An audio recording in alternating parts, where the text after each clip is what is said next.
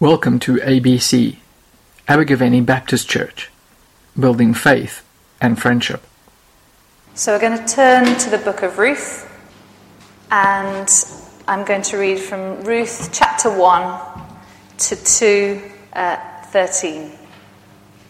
In the days when the judges ruled, there was a famine in the land, and a man from Bethlehem in Judah, together with his wife and 2 sons, went to live for a while in the country of Moab. The man's name was Elimelech, his wife's name Naomi, and the names of his 2 sons were Mahlon and Chilion. They were Ephrathites from Bethlehem, Judah, and they went to Moab and lived there. Now Elimelech, Naomi's husband, died, and she was left with her 2 sons.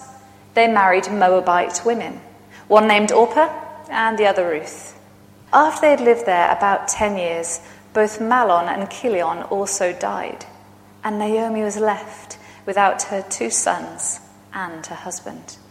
When she heard in Moab the Lord had come to the aid of his people by providing food for them, Naomi and her daughters-in-law prepared to return home from there. With her 2 daughters-in-law, she left the place where she had been living and set out on the road that would take them back to the land of Judah. Then Naomi said to her 2 daughters-in-law, "Go back, each of you, to your mother's home. May the Lord show kindness to you, as you've shown to your dead husbands and to me. May the Lord grant that each of you will find rest in the home of another husband." Then she kissed them, and they wept aloud and said to her, "We will go back with you to your people." But Naomi said, "Return home, my daughters. Why would you come with me? Am I going to have any more sons who could become your husbands? Return home, my daughters. I am too old to have another husband. Even if I thought there was still hope for me, even if I had a husband tonight and then gave birth to sons, would you wait until they grew up? Would you remain unmarried for them? No, my daughters. It is more bitter for me than for you, because the Lord's hand has gone out against me." At this they wept again. Then Orpah kissed her mother-in-law goodbye, but Ruth clung to her. "Look," said Naomi, "your sister-in-law is going back to her people and her gods. Go back with her." But Ruth replied, "Don't urge me to leave you or turn back for you. Where you go, I will go. Where you stay, I will stay. Your people will be my people, your God, my God. Where you die, I will die, and there will I be buried. May the Lord deal with me, be it ever so severely, if anything but death separates you and me." When Naomi realized that Ruth was determined to go with her, she stopped urging her. So the 2 women went on until they came to Bethlehem. When they arrived in Bethlehem, the whole town was stirred because of them, and the women exclaimed, "Can this be Naomi?" "Don't call me Naomi," she told them. "Call me Mara, because the Almighty has made my life very bitter. I went away full, but the Lord has brought me back empty. Why call me Naomi? The Lord has afflicted me, the Almighty has brought misfortune upon me." So Naomi returned from Moab, accompanied by Ruth, the Moabitess, her daughter-in-law, arriving in Bethlehem as the barley harvest was beginning. Now Naomi had a relative on her husband's side from the clan of Elimelech, a man of standing, whose name was Boaz. And Ruth the Moabitess said to Naomi, "Let me go to the fields and pick up the leftover grain behind anyone in whose eyes I find favor." Naomi said to her, "Go ahead, my daughter." So she went out and began to glean in the fields behind the harvesters. As it turned out, she found herself working in the field belonging to Boaz, who was from the clan of Elimelech. Just then Boaz arrived from Bethlehem, greeted the harvesters. "The Lord be with you." "The Lord bless you," they called back. Boaz asked the foreman of his harvesters, "Whose young woman is that?" The foreman replied, "She is the Moabitess, who came back from Moab with Naomi. She said, 'Please let me glean and gather among the sheaves behind the harvesters.' She went into the field and has worked steadily from morning till now, except for a short rest in the shelter." So Boaz said to Ruth, "My daughter, listen to me. Don't go and glean in another field, and don't go away from here. Stay here with my servant girls. Watch the field where the men are harvesting, and follow along after the girls. I have told the men not to touch you, and whenever you're thirsty, go and get a drink from the water jars the men have filled." At this, she bowed down with her face to the ground. She exclaimed, "Why have I found such favor in your eyes that you notice me, a foreigner?" Boaz replied, "I have been told all about what you have done for your mother-in-law since the death of your husband. How you left your father and mother in your homeland and came to live with a people you did not know before. May the Lord repay you for what you have done. May you be richly rewarded by the Lord, the God of Israel, under whose wings you have come to take refuge." "May I continue to find favor in your eyes, my Lord," she said. "You've given me comfort and spoken kindly to your servant, though I do not have the standing of one of your servant girls." I like the book of Ruth, and it seems an amazing story about unexpected people. And I think God reveals something wonderful about this book. Have you ever felt broken? Has life really ever come against you, losing a family member or a hope for the future? Perhaps you are a foreigner, an outsider. Perhaps you feel despised or anxious. Perhaps we even feel bitter or angry. If so, then this is a fantastic book for you and for me. I'm going to split the book into two and do a sermon at another time, but I'll give you an overview of the whole story in brief, as we've only been able to hear a section today. Today we're going to hear about Naomi, who, even though circumstances have made her bitter, is resilient and faithful to the Lord. And we're going to meet Ruth, who is determined and faithful, and even people who do not know her see her amazing grace. Both of these women see real hardship, but they're saved. In the book, we discover by the end that Ruth marries a man, Boaz, who saves her, redeems her, and of course, this presents us with a challenge that in life, and particularly in hardship, we, like Naomi and Ruth, need a saviour. Boaz can be said to represent Jesus. Firstly, we need to understand the time this book was written. There was famine, as there often was in this part of the world, and a husband and wife, Elimelech and Naomi, with their sons, leave their homeland of Bethlehem in Judah and try and feed themselves, so they go to Moab, where there's food. So already they are immigrants in this land.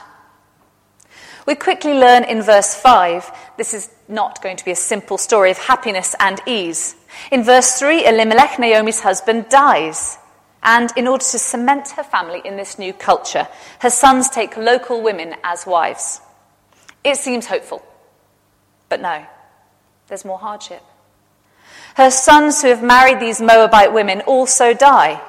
This doesn't seem too big a deal for us, but there are a couple of things we need to understand. By leaving Bethlehem and going to Moab, they've left their homeland and gone to a foreign place. So now Naomi is a widow in a foreign land.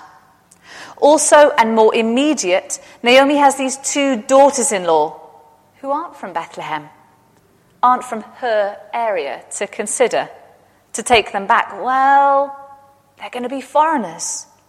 Women in this culture did not have the same standing as men. Naomi can still get support, but only from her husband's family back in Bethlehem. So Naomi would have to go back, get support from Elimelech's family, but Ruth and Orpah, they have no such protection. Even if Naomi was desperate for companionship, which she might have been, she knows these women need protection, a fresh start. Her hopes and dreams have been shattered. Perhaps we can imagine the comments she might expect when she gets back home. What did you think was going to happen? You left here to try and save yourself from the famine. Now look at you. Deserve what you got. No husband, no sons. And imagine the talk if she came back with these foreigners, different from the Bethlehem women, not wanted. So Naomi's realistic. She knows she has to go home, and the only logical thing is for her to free her daughters-in-law so they can marry again, stay in their homeland, and she can return home alone, broken by circumstance. But Naomi is selfless as well, even if she wanted company. Her instructions to these young women are clear in verse 8. Go back, each of you, to your mother's home. May the Lord show you kindness. She blesses them on their way, as you have shown kindness to your dead husbands and to me. May the Lord grant that each of you will find rest in the home of another husband. Her daughters-in-law clearly care for her, and they're devastated. The name Naomi means pleasant, sweet, and with mysterious grace. And perhaps Orpah and Ruth had seen these qualities. Yeah, we can see why she wanted to change her name from Naomi to Mara, which means bitter, after all the things she'd gone through. She gets to the point where she's quite blunt. In verse 11, go home. Why would you come with me? Ha! It's not like I'm going to have more sons with another husband.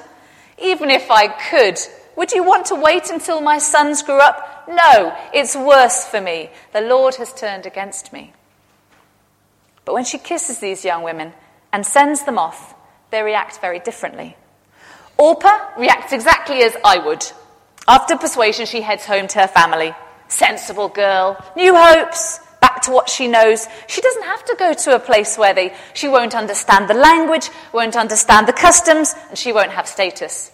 Nope, Orpah, sensible.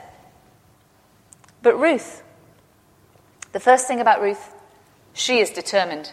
She's even stubborn. Naomi attempts to persuade her again, pointing out the reality of her situation. Your sister-in-law is going back to her people and her gods. Take the easy route.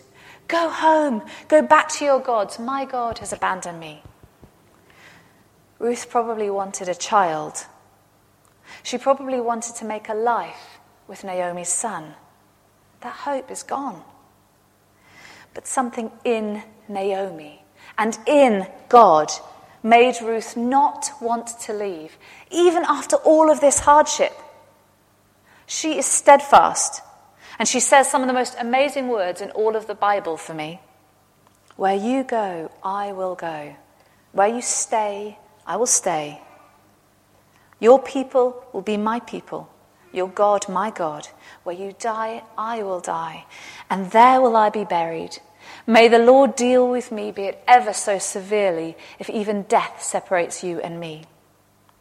Wow, that's trust. And she even wants this God of Naomi's. Ruth binds herself to Naomi in so many different ways. Imagine giving up your family and moving to another country to live with your mother-in-law. My mother-in-law is wonderful, but I'm saying it's a big step. And she vows 6 things: to travel with her, to live or dwell with her, to claim her people as hers, to die with her, to be buried where she's buried. No messing. She could have said, okay, I'll see how it goes and make a late decision. No. Ruth is all in. And following the God of Israel is huge. God is using this mother-in-law, daughter-in-law relationship quite unexpectedly. And if we all knew the New Testament really well, we would know that Ruth is going to be in the line of Jesus. She's going to be the great-great-great-grandparent of Jesus. God uses this woman who's an outsider, who's a foreigner, in the line of the most important man, our Saviour. So Naomi, without even realizing it, even in her brokenness, even in her heartbreak, even in this pain, she is calling Ruth to something that she doesn't even understand. She is already showing God's presence to her daughter-in-law. Ruth's not in love with Naomi's beauty, her riches, her togetherness, her liveliness, but her wisdom, her virtue, and her grace.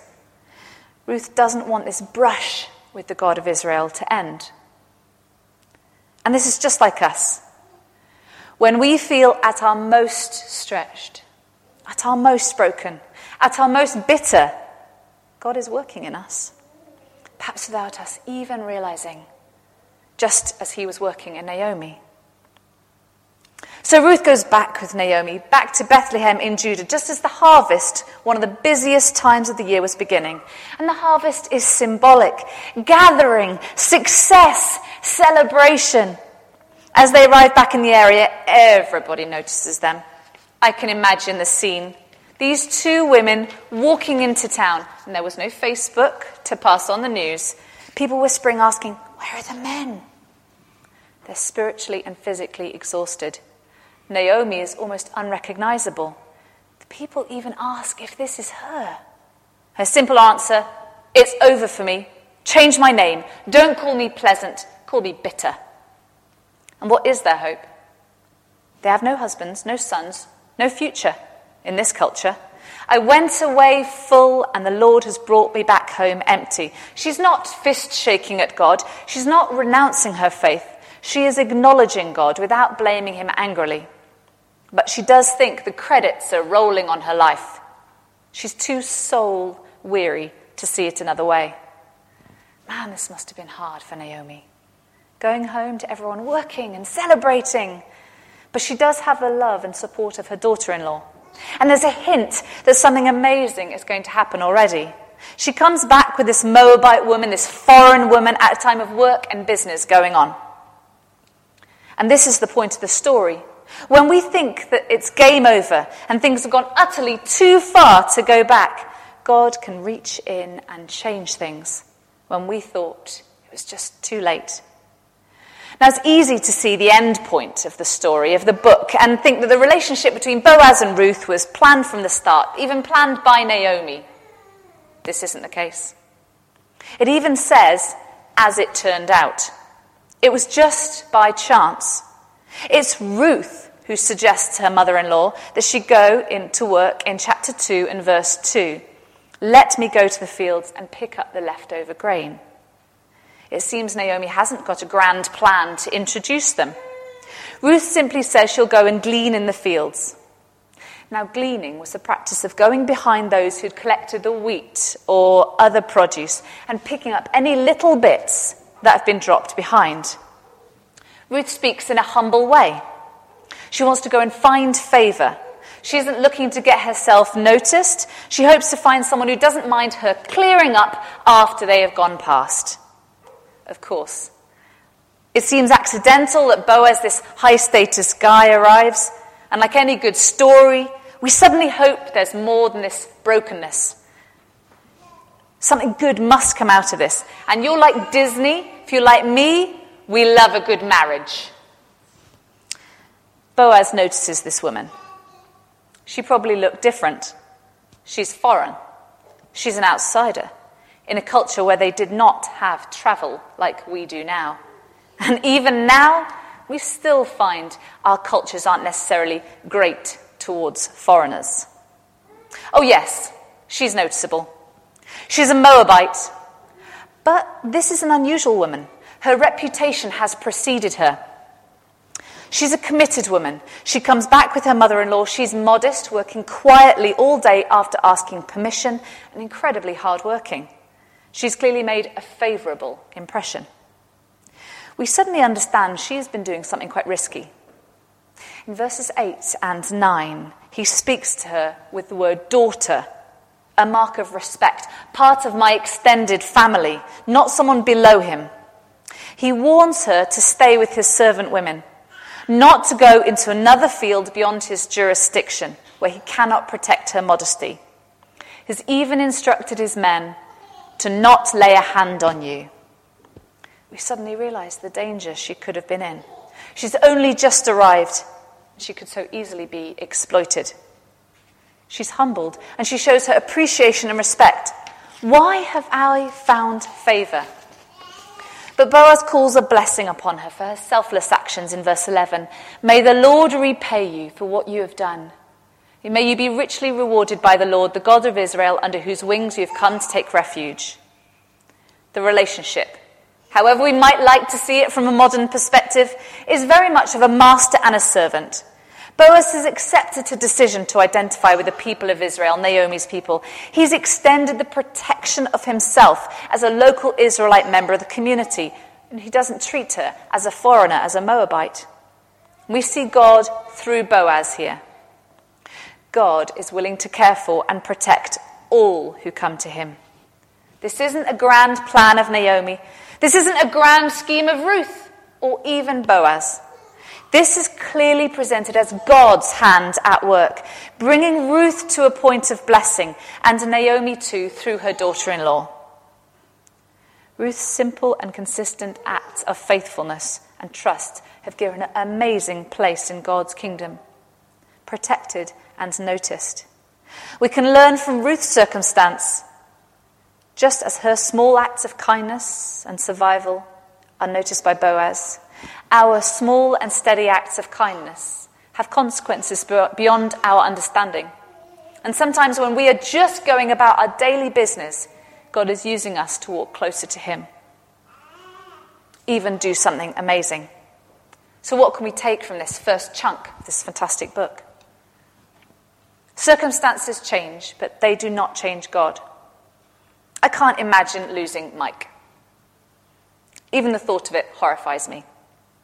And I can only imagine Naomi and Ruth and Orpah's situation. I can only imagine the pain. And I'm not in a culture where women would struggle to maintain themselves without a male head of the family.